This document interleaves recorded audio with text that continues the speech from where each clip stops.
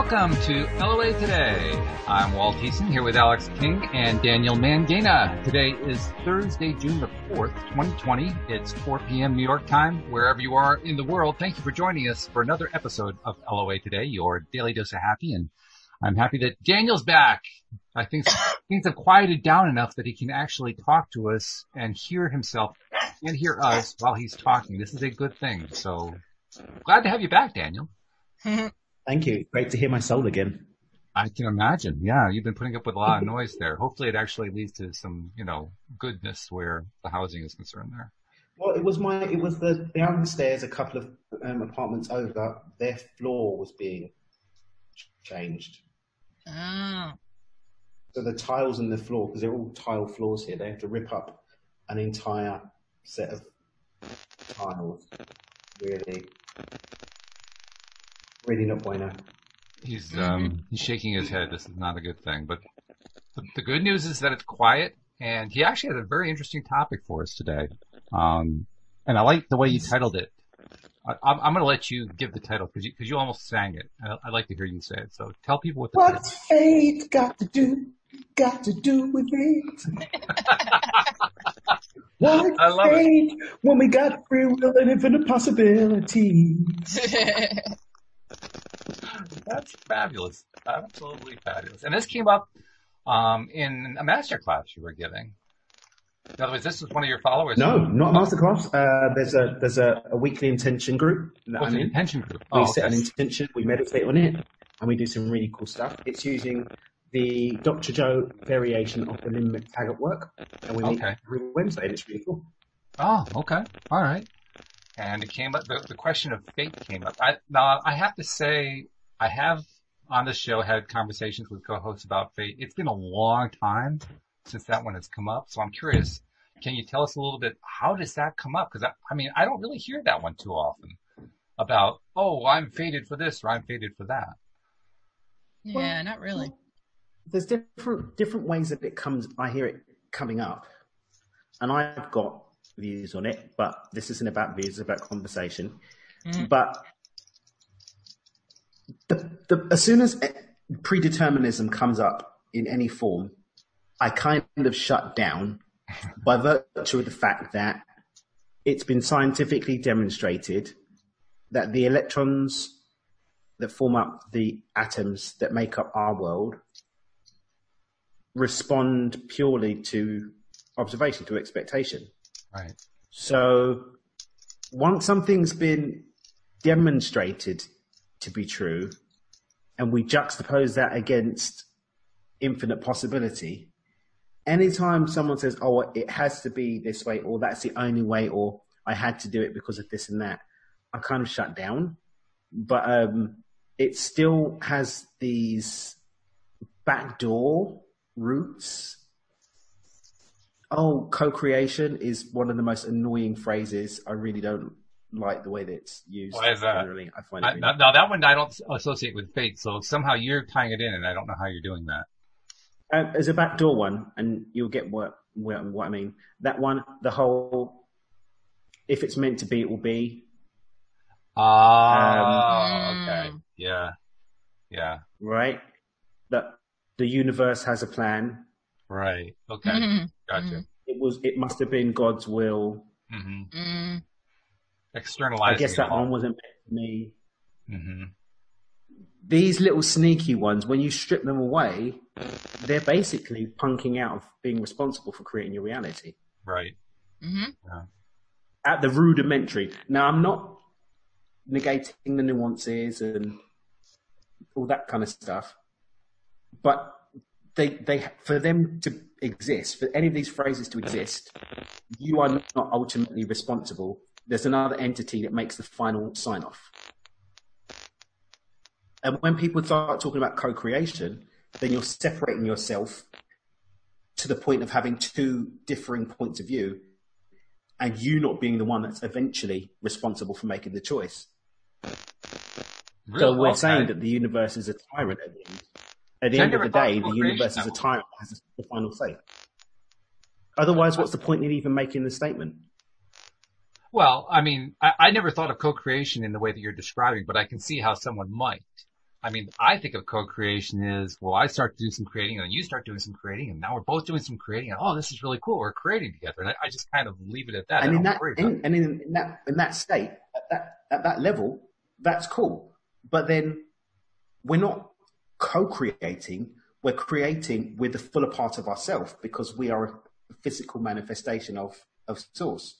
So we're simply allowing a higher expanded level of ourselves to be included in the creative process versus, oh yeah, I set this intention, but co-creation. So if it doesn't happen, it's because the universe didn't say it was so, or because it wasn't in my soul contract. So, okay. So you're saying that people are associating co-creation as part of that back door as you're describing it. They're associating it as... If you have a conversation, if you go and find 10 people that are in this kind of stuff and ask them all to break down what they mean when they say co-creation, let me know what they say. I'd love to hear what the people have to say about it and which ones of them do it in a way that actually means they have the final say versus someone else having to sign off. It's a great question. I don't know. I mean, Alex, have you ever run into this? Have you ever thought about this? I have never heard of co-creation ever. Ever? Oh, okay. Ever. This is my first hearing of it. Okay. Well, I mean, we're co-creating the experience of your experience. That's right. My only association with the term co-creation is Abraham Hicks, because they always describe the workshops that they do as being co-created between Abraham and the people who are participating in the workshops. Mm. And I always thought of that as Abraham simply trying to assist the people in the workshops to, do whatever it is that the people in the workshops were trying to do. So basically the responsibility stayed with the people in the workshops. They were simply asking for some advice and, a little idea about how do I break out of this thing that I'm in right now. But I hadn't heard it the way you're describing. I mean, I can see how people could do that. It's just, I hadn't thought of that. I mean, the things that people can create. I've created a way to prevent myself from being the creator. So, I mean, if you just go to the whole, if you just look at it in terms of the context within which people use the phrase co-creation in relationship to the outcome and what they get and whether it happened or not. Just think about it in those terms. I have never thought of it that way. I'm going to have to pay attention to see if that's what people are doing. Mm. Yeah. So is it like a because if you just take the conversation beyond the phrase and ask them to just have a conversation about what it means and what was the point in saying it anyway. Right. Now, that's not to say that there isn't a point in saying it. For example, you gave the example of Abraham and when they're co-creating the experience. Now you can take the conversation to a natural conclusion because the purpose of co-creation in this, the phrase co-creation is to describe the infinite intelligence that's being channeled in the form of Abraham and the attendees of the event co-creating an experience that leads to a breakthrough, that leads to transformation, that leads to an expansion of their understanding. Right. There's a co-creative experience. Two identified entities coming together to have an outcome. Right. Now, if someone has that and comes away and says, I didn't have my experience, well, Abraham is the one that had the higher responsibility, so it must have not been in my contract or whatever for me to have that experience. Wow. Do you see the conversation? Mm. Yeah, I can see how that could go. Sure. Mm-hmm. Yeah. But people don't actually take the conversation any further, and they normally have a robot breakdown when you try and ask them to break down even what they mean by co-creation. A robot breakdown. Okay.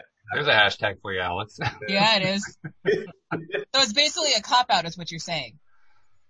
Yeah. Mm. Yeah, it is a cop-out.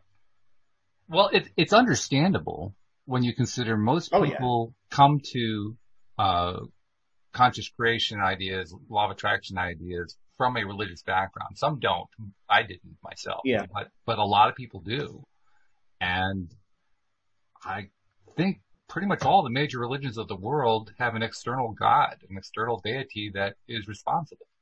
So it's kind of built in that sense. Yeah. It's built in. And then when you get the surrender cop-out that comes in the form of, oh, everything's working out for me, so It's all bueno. I don't need to set intentions. Everything's working out for me. Good luck with that one, mate. But if you say that, aren't you setting the intention that everything works out for you? If you hold the belief system that supports that, then yes. But if you're running on an unconscious program that says that things don't work out for you, and you're verbalizing things do work out, actually all this was a manifestation of your unconscious intentions for things not to work out for you. And that's really what's at the root of it, isn't it? I mean, the whole externalization thing, externalizing control in the hands of an external deity, it's all about what kind of internal conversations are we having with ourselves.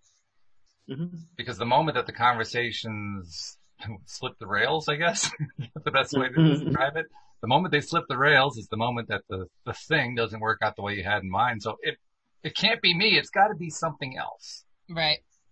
Mm-hmm. And the sad fact is that so many people are losing out on the beauty of being able to manifest something different because of the externalization. So in my workshops, and when I work with people, I do a blame identification scale. Ooh. When I show that there are levels of blame that we move into, and people that are conscious or law of attraction type people, they tend to skip most of them, but then they still have the co-creation, the universe, or whatever, or God as being this element in the top, or the soul contract, or my soul's purpose, or whatever. It normally, in my experience, I've seen people do government, society. Mm-hmm. They have parents, work, boss, employees, teacher, religious or cultural blame. Then we can go into ancestral blame. Oh, I'd love to be able to do that, but I've got this generational curse I haven't broken yet. And yes. Right? Mm-hmm.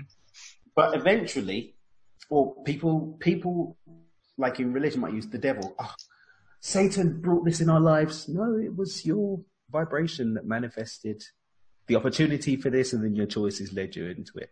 Mm. And this is unpopular because people look at collective agreements and use those as a thing. Collective agreements can still be transcended. It just takes a lot more energy to transcend a collective agreement. So it being difficult doesn't make it impossible. That's an interesting point. I hadn't really thought of it that way, but you're right. The soul contract / collective agreement genre can easily be used as a way to deflect responsibility. What my friend Cindy Chavez calls radical responsibility. I like her term because it actually implies, the word radical means change. You have to actually change your responsibility. Yeah. It's interesting too that people who I see online, I hadn't thought of them in these terms, but I'm kind of like filtering through. What are some of the experiences I've had reading some of the stuff on Facebook, for instance, because there's lots of law of attraction type groups on Facebook. And there is that. I always kind of dismissed it. I dismissed it as, well, that's just part of them learning how this whole thing works, and they'll get there eventually. And then I just let it go at that. And that's you filtering your experience. Oh, sure. When we start to look at this law of attraction, law of vibration, match those two together, right? And start overlaying that discussion into this. Well, we only experience what we're vibrational matched to. The quality of what we are attracts into the experiences that we have, but the vibration has to match in order for the experience to be attracted in. So for us to witness something, it means that we have to have had the vibrational potential to experience it, whether we do that as the observer, whether we do it as the participant, or whether we do it as the post-judge of the experience. In order for us to have that in our reality at all, we have to have a vibrational match to it. For us to experience it firsthand, that's when the law of attraction kicks in. So the law of vibration says I can be around rich people. The law of attraction says I can have those riches in my life, right? So if we look at the racial tension that's going on right now, racism is a collective agreement that's been imprinted over hundreds and hundreds and hundreds of years. Mm-hmm. People are vibrationally matching it by talking about it, by hating people around it, by loving that it's there because they get benefit from it, by being fearful of talking about it, fearful of saying the wrong thing about it. So all of these emotional connections are creating a resonance that creates a potential to keep it being witnessed, which is feeding the collective agreement. Yes. So the collective agreement gets reinforced, whether we're giving it positive attention or negative attention. Unless we change the vibrational frequency of the connection to it, it's going to keep manifesting, even if it takes a different form. Let's say, for example, tomorrow a miracle happens and everyone understands Black Lives Matter. And therefore we no longer need to say Black Lives Matter and can revert to All Lives Matter. There'll be another racial group that will end up being chastised because the energy's going to seek somewhere to express itself, because this isn't about white versus black or everyone versus black. This is about hate and them versus us, which will always find a manifestation. I love Muslims that. weren't hated the way that they are. Muslims weren't hated the way they were until September 11th. We all know that the Taliban were America's partners against the Russians. Mm-hmm. It's true. But then as soon as the opportunity showed up for the vibrational transfer of hate to a group that we were given a common enemy for, which is what happened on September 11th, then all of a sudden we've got another enemy. And then that gets perpetuated by war, which then stirs it up. And now you've got soldiers losing their lives, and you've got the pain and loss of that being felt by their families, which then keeps it. So you've got this virus of hate that's finding all these different ways to manifest itself, perpetuating this massive collective agreement, which we're all in because we're witnessing it. Otherwise, we wouldn't be able to see it. That's true. Obviously, this is a very poignant thing to talk about because of what's been going on here in the U.S. anyway, the last week, 2 weeks, something like that. But it also raises an interesting question now that we've framed it this way. How do we stop an undesired collective agreement? How do we reverse it? How do we replace it? How do we do whatever it takes to stop it? Collective agreement is just individual agreements that have been given more life because enough people have subscribed to it to create an energy form from it. Everything that's in existence is an energy form. All ideas, flight, air travel was an idea. Leonardo da Vinci had the idea however many years ago. Then the Wright brothers took that idea, applied the laws of science, and created a model that enabled that to be manifested in form. And now you've got Boeing, you've got Airbus who have taken it to different flights, and now you've got Elon Musk taking that into interdimensional, interplanetary travel. But it started as an idea, and then enough people committed to that idea to create a collective agreement that now makes it a part of all of our lives. Right. So that's how it's created, but how do you stop it? Well, you don't stop it, you create something else. You stop creating and create something different. And this is the thing. We're giving racism a pedestal. No kidding. And by giving racism a pedestal, we're feeding into it. So I even caught myself on Twitter yesterday. My friend Lauren posted something, and I went to read it, and I ended up in this vortex myself of reading all of these racist comments from England. And I was like, so I've got a very interesting experience. I was raised in I spent my formative years in a predominantly white area. And so I have actually firsthand experienced the difference between innocent ignorance and deliberately held hate. I've seen the difference between the two. I've had conversations whereby people there's one particular conversation that really brought it home for me. My friends Gary and David, we used to go to school together every day. They've slept in my house. I've slept in their house. They've had my mum's food. I've had their mum's food. And I think we've been going to school together for 4 years, and we're walking to school one morning, and by Gary's silence, I know that David and he had probably spoken about how to frame this beforehand. But David was like, Dan, he put his hand on my shoulders like, thank you, mate. I'm going to slip into my East London accent, by the way, my Cockney accent. I love it. Thanks, mate. I said, what's up, pal? He goes, I didn't really used to know coloured people before you. We didn't really know anything about them, but you know what? Coloured people are all right. Oh, wow. Wow. Now, bearing in mind, I understood his mindset because it's a mindset that I've been around. So I knew where he's coming from. I know the area that he was brought up in. There were no people of colour there. at all. Mm-hmm. Sure. Mm-hmm. So that all that was presented to him for people of color, for colored people, black people, for those of you who don't know what I'm talking about, was the stereotypes, the fear, the negative imprint. That's all that he was given. Mm-hmm. He wasn't given the opportunity to be educated. He wasn't even given the substance to know that there's something to be educated on, because this is what he sees in the media. This is what he hears about. This is what he knows. And then you've got the generational imprints that come on the back of that. Black people this, black people that. Mm-hmm. But now he's had first-hand experience. He was forced, because this black guy's been put in his class at school, to engage with someone. He's been in a black household and had the opportunity to engage and find out that, okay, so we're not all pimps and hoes. We're not all murderous thugs and drug dealers. We don't all listen to hip-hop and eat collard greens, right? There is some difference, right? And most importantly, those differences that do exist aren't there to be feared. Are there people that fit these stereotypes in the world? Yes. Are there people of color that reinforce these stereotypes? Yes. But not everybody has them. And now he's had the opportunity to be educated about that.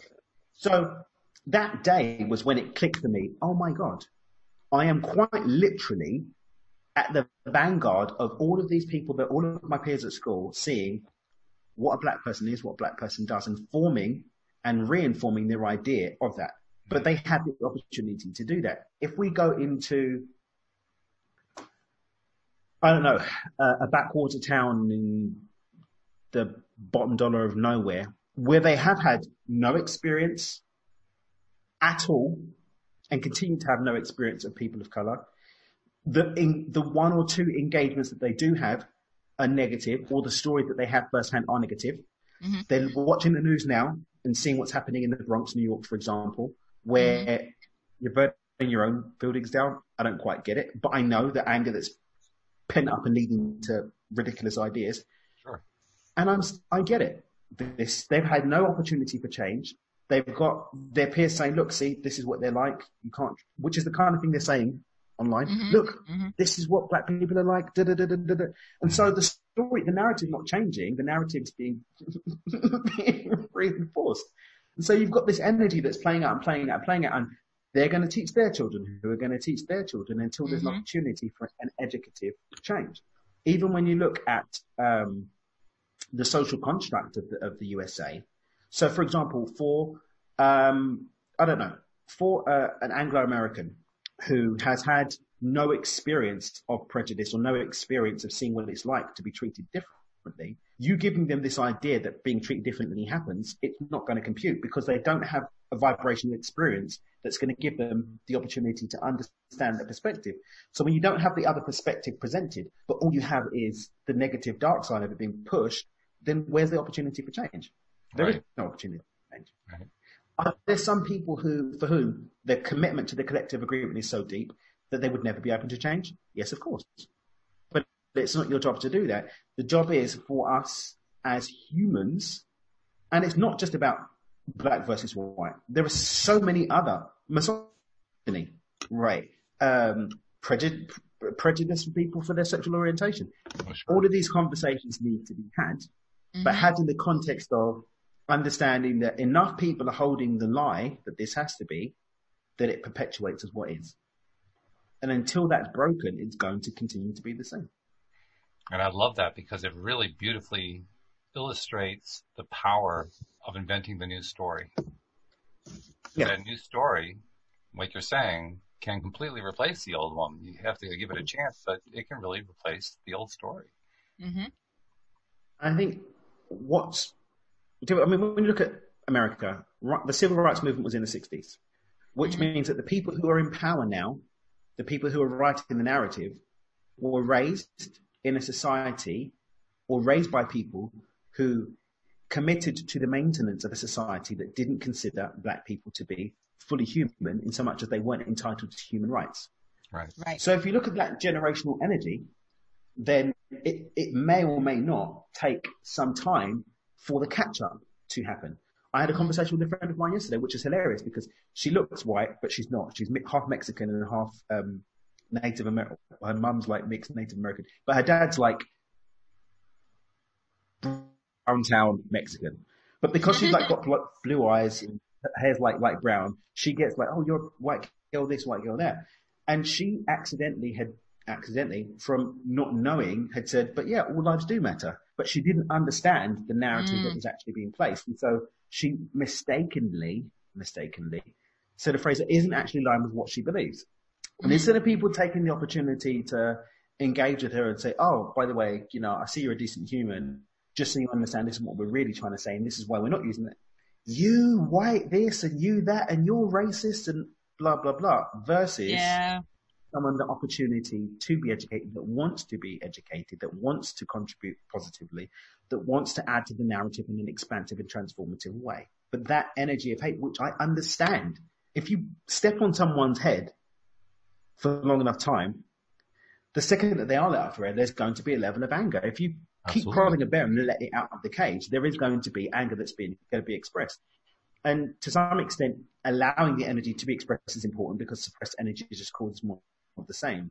But channeling that expression into something that's more, and again, I'm speaking as someone that hasn't had the black experience as an African American. And so I even understand that, yeah, we've tried this, we've tried that, we've tried this, we've tried that. Yes, but has it been done in concert, and has it been done to the level that affects a collective agreement? There have been pockets of it, but has it been consistent? Has it been sustained? And has it been done against a backdrop of universal law and how it works? And that's my waffle for the day. It's a question that has, I think, been unaddressed. I think it's fair to say that question really hasn't been addressed at all, or at least to a very small extent by a very small percentage of people who are involved in all of this. The question that I always ask anytime we're talking about manifesting a change and talking about a new story is, okay, so what's the new story? We gotta, I mean, the biggest mistake I see myself making, and I think I see other people making too, is forgetting to actually identify what the new story is and then repeating it and playing it and living it and experiencing it and, you know, just going through it over and over in our minds. So I'm wondering, so, okay, what's the new story? Interesting. I would say in this case, the news story should be that we don't have to hate.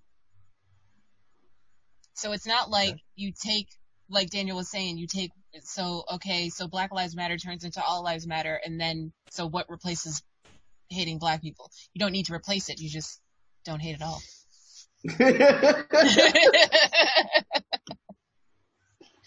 All in favor, say aye.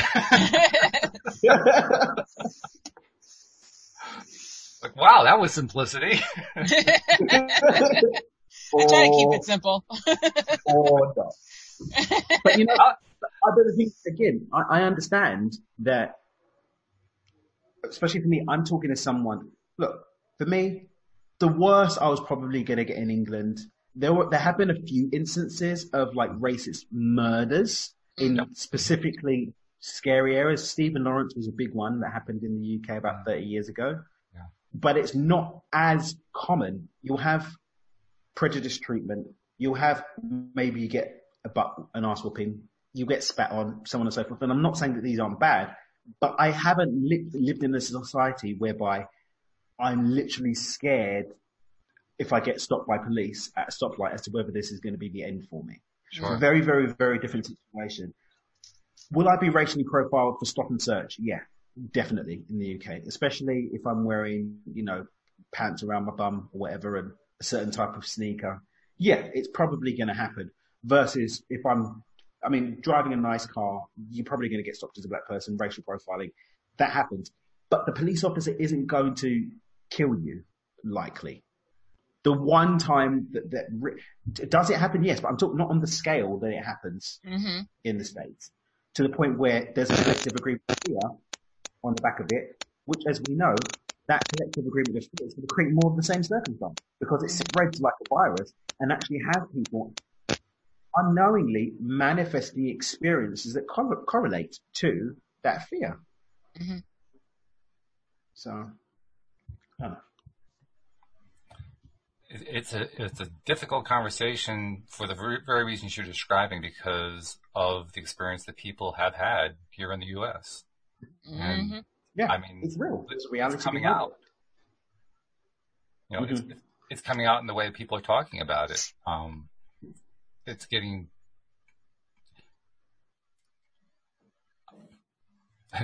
Here I am. I can feel myself going through. Okay, be careful what you say there. Be careful what you say. I can just feel myself. Oh my God! All these things I have to be careful about. Just say it. We'll correct you.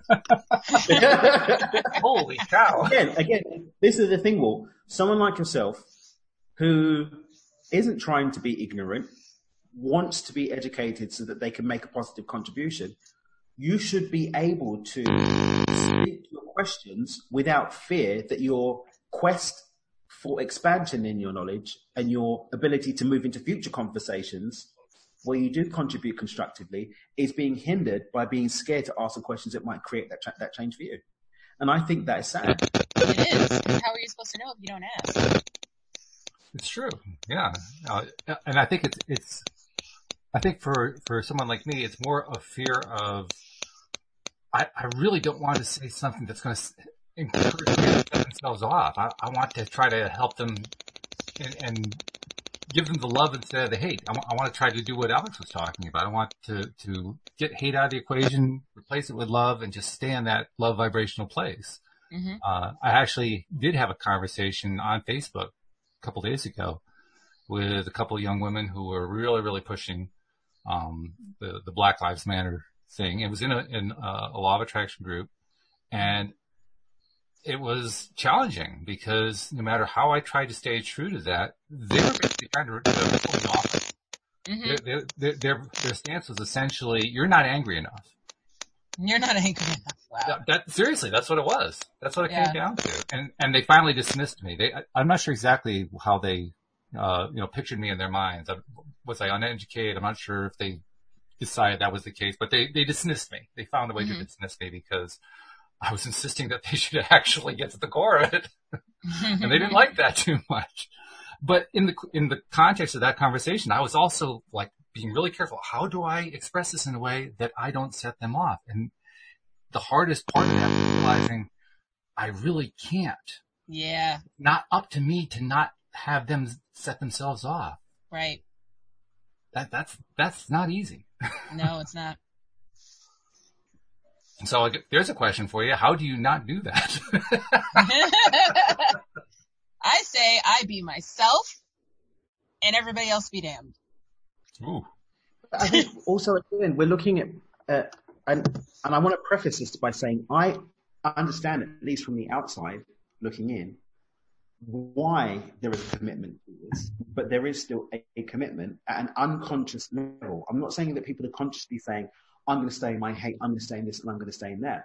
Right. If you keep your foot on somebody's head, generation after generation after generation after generation, that collective pain body is going to create unpredictable results in terms of how people respond to someone that does quite rightfully, someone that does quite honestly want to know more. We've been taught that hate is the only answer. Mm. Now, as I said on my post on Instagram and on Facebook, which actually gotten a little bit of traction, love alone isn't the answer either. The example I said is, if a child is getting abused at home, physically abused, beaten up, are we going to say, "Oh, I'm sending love and light to the poor child"? Mm-hmm. Love and light, love your way out of it, kid. No, we're not. We're going to seek to rescue that child from that situation because it doesn't have the power to protect itself. It's in a reality whereby it doesn't have the strength and means in order to protect itself. Sure. Mm-hmm. But just standing at the door and hating the person that's doing the abuse isn't going to do anything either. No. Nope. Again, I'm not saying take the child out and send love to the person. No, the person has to be held accountable for what they've done also. But then looking at everybody that looks the same way as that person and saying you must be a child abuser because people like you abuse children is a very, very different thing. Yeah. The same if you're looking at someone that's been brought up that all they know is to abuse a child. That's all they know. And they abuse a child. Giving them the chance to be educated, that that's not really what you do with children. Sorry, bro. Again, it's part of the narrative. But there's so many levels to this. I think, love and hate both can be bypasses. Mm-hmm. You're not angry enough is coming from a person who is angry within themselves. But again, I understand where the anger comes from, but understanding where it comes from doesn't change the fact that it's not going to change anything. Mm. Yeah. That eloquently describes it felt like being in a bind. Like, on the one hand, I knew it wasn't going to make a change, and on the other hand, I didn't know what to say. I didn't know how to help the other person break through. I mean, the only thing I could think of to do was to offer what I knew and then just kind of back off and let them react and respond whatever way they needed to and just leave it. I didn't know what else to do besides that. Sometimes that's all you can do. I guess, yeah. You know what? I recommend it. I was having a conversation with Olga even a couple of days ago. She was asking some questions, and I sat with her and I helped her to understand things. I said, "Babe, you probably shouldn't jump with any conversations about this." I wouldn't have this conversation with anyone else right now. Just here's a safe space, safe bubble, safe bubble. Because I think we don't really watch the news here, so she gets all of her news from memes. So she didn't realize it was something really serious going on. So she wanted to go back up to New York. She wanted to go back up to New York for a little bit, and because quarantine's opening up, she wanted to pop up and go and get some bits and whatnot. And then she's like, "Oh, it's really bad." I was like, "Yeah." When I was saying don't go to New York right now, she's like, "Oh wow." And the first question she asked is, "But aren't they doing it in places where it's black people live and have businesses? I don't understand why they're doing that." Genuine question, they're questioning in everyone's mind, but probably not one to have with people who are just angry at the moment. So right. Yeah. Just little salt on the wound right there. Yeah. Put the salt down. Yeah. Back away from the microphone. So let's tie this back then to the original topic you brought up, because it's a great topic, and the key word in the topic was fate. I mean, we've been talking here in terms of a collective agreement, but often that is seen as being fate, as being unchangeable. You're stuck with it, right? And the only way out is, well, right now the claim being made is the only way out is aggressive protest. Mm-hmm. But I think protest does have a place, and this is what my point is. Protesting has a place. It's raising awareness. It's it's a healthy way to express the emotional response to a situation. Everyone in the world now is having the opportunity to see this. But protesting is not the final solution. Probably shouldn't use that phrase. Protesting isn't the end of the story. It should be the foray into creating real change, which is everyone's individual energy changing and the choices that we're making off the back of that changing too. People being held responsible is important for balance, but hating everybody that's in a uniform. I know people that are police officers, both in the US and the UK. Mm-hmm. One of my friends is he's in the NYPD, and he's like, "Bro, I hope, you don't look at me differently for my," he felt the need to reach out and apologize for his choice of career when he's a good cop. He actually cares about people. He wants to protect and serve. He's not interested in using it as a tool to oppress people and to commit heinous acts. So let's talk about the fate portion of this, because I think that's what is probably in the background for a lot of people. Unstated, undiscussed, but the belief that it just can't change. It's fated that it's going to play out this way. I mean, if you go back to the days of slavery, one of the reasons why African Americans, to some extent, are so obsessed with Christianity is because it was ingrained as part of the brainwashing. And there were specific texts from the Bible that we used to demonstrate that a slave should obey their master and so on and so forth. And in some ways, religious doctrine was used to create this decisiveness and to say that the subjugation, even to the level that it was actually permitted and encouraged. So again, you've got this thing that's been ingrained. And you hear it said, part of the white supremacist rhetoric is we are God's chosen, right? It's part and parcel of the rhetoric. And it's one that's being seeded insidiously in the psyche of the collective pain body that doesn't know any different. Right. Because that's all they've known for generation, for generation, for generation. So again, there are some that would say, well, this is what the soul came to experience. Okay. If you take the soul, what the soul is here to do, argument to it, discussion to its nth degree, that's essentially what you're saying. That, okay, cool, an entire race of people in a particular country and in other countries of the world too are being treated in a certain way. But, everything is perfect. That's a hard statement. For a lot of people are going to hear that one. They're going to say, oh, I don't know about that. That's a hard pill to swallow. Yeah, but if you take it to its nth degree, everything is perfect. Everything's the way it's supposed to be. The universe is always taking care of you. Was it? Is it? Is that what we're saying this is? Really? Or are we saying that there are instances where everything is perfect, the universe is taking care of you, and everything the way it's supposed to be doesn't relate? Oh, yeah, unless it's to do with racism, then the universe didn't choose racism. Oh, yeah. It happens a lot. I mean, not necessarily race. I've seen it with a number of different topics. I've seen it particularly with sexual abuse. I've had conversations with people who were victims of sexual abuse, and it's a very similar conversation. So where do we draw the line? But then when we go back to, cut the BS out and actually go to the way the universe actually works, isn't this poppycock airy-fairy thing? Is that energy is responding to expectation. That's what the split experiment showed us. Expectation is leading the way in terms of what we end up witnessing around energy. But we've got this pain body, and we've got this collective agreement of racism and hate. I'm going to say hate rather than racism. This collective agreement of hate that's reinforced and presenting an unconscious series of expectations that are calling in a reality of it. So if we want to change it, we need to change the expectations. So we need to change the story. We need to change the blueprint that's all running off. But that's not going to happen if we're still hating. Yeah, that's true. But it's also not going to happen if all we just say is, oh, love. The change that's being claimed must be imprinted as a new belief system, and there must be reinforced with boundaries and actions that support the new belief system. All right, so let's go back to what Alex suggested earlier about what the new story is going to be like. And forgive me if I don't paraphrase correctly, but essentially it sounded to me like we're just going to remove hate from the conversation. Based on what we were talking about in the last 10 minutes, that sounds like a fairly challenging foundation. Definitely. I didn't say it wasn't easy. But, I mean, if we look at that, we can't just stop. The fact of the matter is that, energy's neither created or destroyed, it just changes form. So that energy needs to be transmuted. What we're talking about is alchemy, the alchemy of hate.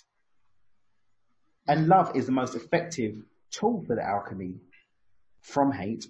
But in order for that alchemy to sit as a new agreement, it must be supported with actions that align with it. And it must be supported with a cleansing of the thought quality and actions that align with it. And that is the only way that we're going to get a new one. But if we're running around and saying, yeah, but it's a co-creative experience, so I guess the universe wanted us to be like this, or this is the way it's supposed to be, then how are we going to have sufficient leverage over us or sufficient energy behind this momentum to allow it to transcend into an actual alchemy of hate? And when you state it that clearly, it becomes evident it can't. You basically set the possibility there. Yeah. So now we have to say what we can do. But and the thing is, when people say the whole surrender thing and use it against the backdrop of fate in any situation, I think sometimes we fail to see the way that the brain works and the way that we work as beings. That the unconscious mind is operating at 10,000 to 10 million times the speed of the conscious mind. We are always manifesting against the blueprint that sits in our unconscious mind. So unless we change that blueprint and have that blueprint alchemized, but that demands that we make choices that support that new boundary. And it demands that we have sufficient agency, right? We accept the agency to make that change. Otherwise, the program isn't going to change. And if the program doesn't change, then as individuals, we're not going to change. Then as a society, we're not going to change. And as an agreement, it's not going to change. And the hate is going to continue. It's going to express as racism. It's going to express as misogyny. express as hating people for their sexual orientation or their religious beliefs or whatever. It demands a change, and that change, I don't see, and you guys know me, I'm not saying that this is the final thing. I'm ready to be proven incorrect, but I don't see how that happens against the backdrop of everything is perfect and the nth degree of the conversation where we say, well, we're here to experience it. Okay, so we should just let everybody kill other people for being gay or for being transgender or for being black or for being a woman or whatever. We should just, put feet up. No need to do anything. This is perfect. I don't see how those two get held in the same conversation. Yeah. Yeah, I've always had trouble with the idea of perfection anyway, and this kind of reinforces that for me. But that's almost another topic right there. I want to tie in another thing that you've talked about extensively here on the program, Daniel, and that's the concept of microshifting. And I want to bring that in because if we look at the way most people rank the various emotions, hate is usually very close to the bottom, love is very close to the top. They're far apart. It seems like a tremendous opportunity for microshifting. What do you think? Definitely. If we go back to beyond intention, step one is accept that we do have the agency within us available to make a new change, and then just say, okay, what's that change today? Right? Maybe I can heal not just hate that expresses itself based on someone's race, but let me find something within me, some space to make a change in how I treat animals, how I treat myself, how I treat my siblings, how I treat my spouse. Find something within your realm that you can start to make that micro shift into. Maybe it's just being more aware of the conversation I'm having. Right? Maybe it's just inviting myself to look because I've got a weird thing. I've got this weird thing, right? That I don't know if I've voiced it in public before. I'm going to do it now. I really don't like that if a white comedian makes jokes about the race of a black person in the audience, they are vilified as a racist. But if a black comedian makes jokes and calls someone a honky or does something like that about a white person in the audience, everybody laughs and it's okay. For me, it's the same energy. Yeah, it is. I agree. Yeah, it's the same energy. Mm-hmm. And unless everybody stops doing it, so where are these seemingly innocent areas that we're allowing the energy to rest and have expression in our lives and start chipping away at those? That's what I think is the microshift. That's also why I guess I like dad jokes. They're usually pretty clean and calm. I mean, there's not a whole lot of down going on in them. Definitely. The worst thing that happens in a dad joke is somebody trips over a rock. I mean, it's not that critical. Oh dear. Join us, Alex. Join the dad. I fully joined. I came up with a couple myself. Really? Sure. Give us a taste. Yeah, we had a strong 2-week period where I had a dad joke for every episode. We did. That's true. Maybe might even have been a month. I think we need to reinstate this. Well, part of it too. I agree. Part of it was that you were pushing me for a dad joke every day, and I was running out. So yeah, I was like, "I got you, bro." I've got dad joke memes for days. I've got the memes for days because I think I've just set up vibrationally to attracting the dad joke memes of the world. So I don't have verbal ones, but memes I've definitely got for days. Yeah, I love memes, and I love puns. I will say, I think this is actually one of those microshift steps. Mm-hmm. Because ultimately what we're really talking about here is, for a moment, shifting our attention away. This is the pivot that Abraham talks about, pivoting our attention away from this thing that is just, breaking our minds at the moment, focusing on something that we can feel good about, getting ourselves feeling good, and then go back and say, okay, I have a new perspective now. What does that new perspective give me? Mm-hmm.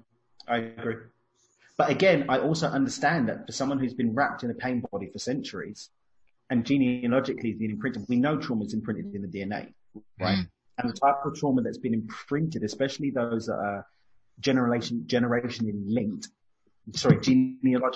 to people that did come directly from the slave trade, that's imprints of torture that are just undealt with, generationally encoded in the DNA.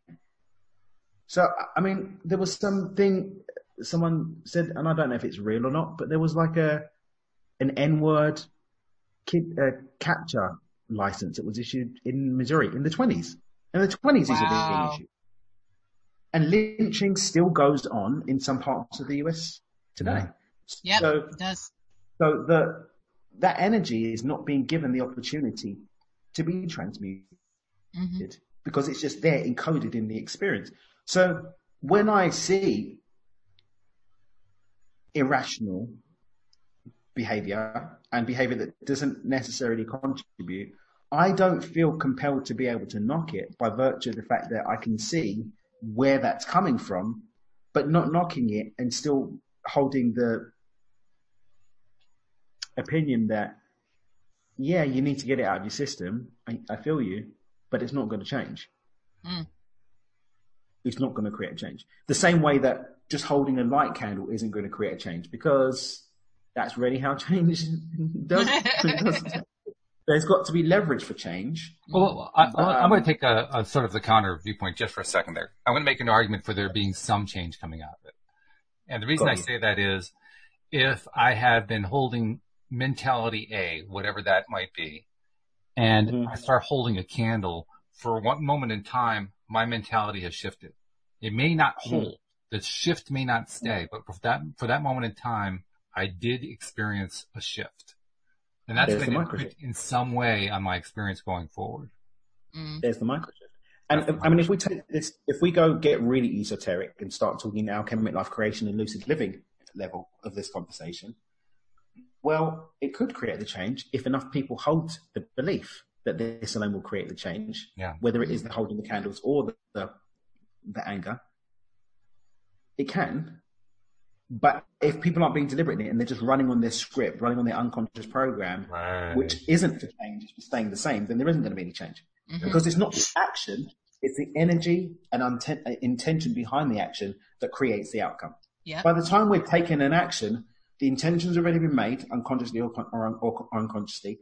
We've stepped into vibration and we've started to mentally rehearse it back here, so that the action, all the hard work's already done. The action's just the end result. This is the end result here. Or at least the opportunities that are available are the end result. So we have to go back up the ladder and start, okay, let's change what narrative we're having. And this doesn't mean, just forget everything. I love Dr. Joe. Wisdom is memory without the emotional charge. I can hold the memory of a situation and make different choices from it without being disempoweringly emotionally charged by that experience here in the now. So I can, for example, be mindful of the fact that, yes, as a black man, my life may be in danger by this traffic stop, but I don't have to start mentally rehearsing from a place of fear and therefore inadvertently open myself up to the vibration of possibility. Or behave in a manner that exaggerates, puts gas fire on the situation. And because you've got to remember that a lot of these officers, not just ignorance, some of them are coming from fear as well, because they've been told, there's a black person there, they're going to have a gun, my life's in danger, and all these other stories. So they're acting from fear as well. So you've got two people coming from a place of fear, creating a microcosmic collective agreement of fear that energizes that fear and calls in potentials that correlate with that fear. And that's when it can go out the window, until one of the two changes the frequency and breaks the agreement and therefore opens them up to something different. Right. And that's where the hope is. Absolutely. And you bring up a great point that I think kind of gets lost in the shuffle, but I'm going to take it and I'm going to expand it and make it like a rule across the board. I'm going to suggest that everyone who either directly or inadvertently expresses racist views is doing so from a place of fear. I see that. Fear and ignorance. Yeah. Or ignorance-fed fear. And I think if we look at the root of it, we'll find even in the ignorance is based in a fear as well. Yeah. Or it's learned behavior, because that's all they know. I mean, if let's say, for example, my dad's a Klansman, my mum's a Klans woman, I don't know how that works, and his daddy was a Klansman, and all I know is the ideologies, ideas, and the narratives fed to me, then where's my opportunity to have anything other than that? The story, the fear, like the story of the woman who cuts the ends off of her roast, and it goes back 3 generations, says, that's because the oven was too small. So everyone just following this behavior. Right. the inciting energy of fear may not even be there anymore. It's just learned behavior that this is what it is. This is what it is. This is what it is. This is what it is. So I'm going to also put out one more radical idea, and that is that with all that's going on and with people pushing and shoving and pushing back and all that kind of stuff, the one really great thing that is coming out of this mass awareness that is happening is that people are thinking about things differently. Mm-hmm. Maybe not necessarily the way that this group wants them to or the way that group wishes they wouldn't, but they're thinking about things differently. And in the process of thinking about things differently, conscious or not, they're microshifting. They're setting up a microshift to happen, and they don't even know necessarily how it's going to play out. But it's happening. Mm-hmm. It's playing. Hey, I wanted to also share something that Josie's been posting quite a bit here, and I wanted to share some of the stuff that she put into the live stream, because there's some good stuff there. She says, first, my mom says that many people fall into the habit of the belief in a victim mentality / energy, and I couldn't agree with her more, for that energy gets vibrated outwards. And then she cites Raymond Hollywell, who Linda and Rita and I have been discussing on Fridays. We finished up that book on this past Friday. In the first chapter, he writes, millions are affected by unemployment, poverty, and want. Millions complain of sickness and disorder in countless forms. And then going on, believing that the circumstances around him are stronger than the power within him, that man is defeated before the race is run. What do you guys think? I like the first thing she said that about oh my gosh, I just lost it. Her mother said something. What did she say? Yeah, her mother said that people fall into the habit of the belief in a victim mentality / energy. Yeah, big facts. How do you see that play out? I mean, can you point to an example? Example. I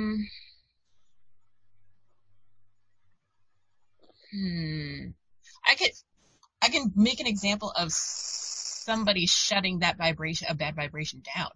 Mm. So there was this instance when I was in hair school, about 17 years ago. And, there was this older white woman who came in to get her hair done, because get your hair done really cheap during hair school. And she came in and she had my friend who's also an older lady and white, and she was doing her hair. And she said to her, she saw me walk by and said to her, "Oh, I didn't know N-words had straight hair." And my friend turns to her, shut her completely down and said, "We don't use that word anymore. I don't know what year you think this is, but you have to get out of my chair." Oof. Shut it down. And we've been friends ever since. Yeah, I can tell. Yeah, sure. Because I didn't hear this happening. She didn't have to come up and tell me about it later, but she did. And I'm sitting here, I'm really curious to know what the reaction of the client was. Well, she was blown away that she was being kicked out of the building. I'm sure that was part of it, yeah. Yeah. I'm wondering what was going on in her head, though, because basically she was faced with a conundrum. On the one hand, she expressed what she felt. On the other hand, she got the door slammed in her face for it. I feel like she was at an age, she was late 70s and probably dead now, but she was at an age where you say whatever you want, first of all, and you're also raised in the time where that was appropriate. Oh, yeah. So, ignorance. That's all I can say. Mm-hmm. Yeah. And that's just me taking it as on a lighter note, so I don't get angry about the situation. Because there's nothing I could have done about it, so I probably would have said the same thing. Well, I think you also did something else, though. You didn't buy into the vibration at all. Sure didn't. I bought into my friend's vibration of shutting it down. You bought into that big time, yeah. I was like, okay, sis, I see you. Okay. Yeah, you made a radical choice there. Mm-hmm. Probably an easy one, too. That one didn't take a whole lot of thought, I don't think. No, not really. No. I mean, I could have been like, oh my God, this lady, and she ruined my entire day, and I could have gone down that road, but I was like, well, thanks for telling me. And I appreciate you. Yeah. That to me is that's more than a micro shift. That's a major shift. Yeah. That's a big shift. And I think that's going to happen more and more now. Quantum shift that. Quantum shift. I like that one. Hold on. That's good. That's another hashtag right there. Mm-hmm. Okay. Well, this has been good. Good conversation. I should remind people who are waiting for the app to come out. The app is almost there, but don't wait if you haven't subscribed. Subscribe anyway. We'll let you know when the app is out, but make sure you're subscribed. And if you haven't subscribed, go to the homepage of the website, loatoday.net, and you can subscribe right there. That's also where you can see a copy of what the app is going to look like. And it's also one of the many places, including here on the show, where you're going to find out when the app's available. By the way, guys, I got it narrowed down to one piece of the last problem. That's how close. Snap. Yeah, we're really, really close here. But I had to reach out for help on this one. I was like, okay, I don't know where to go, guys. Give me some advice here. Talk to Thea. If you don't ask, you'll never know. Exactly. But, it's going to be good. Oh, and by the way, we also encourage people to subscribe to us on YouTube because that's where we live stream to. And this is where Alex gets into her Vanna routine. Tell us how to subscribe on YouTube.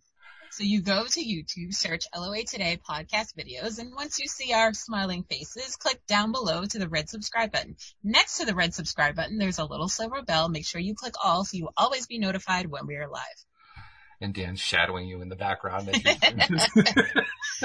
Dan's my backup dancer that I've wanted all my life. Loving it. Absolutely loving it. Good, guys. I love it. Thank you very much. Thank you, Josie, and others in the live stream. Thank you to our podcast listeners as well. And we will see you all next time here on LOA Today. Goodbye, everybody.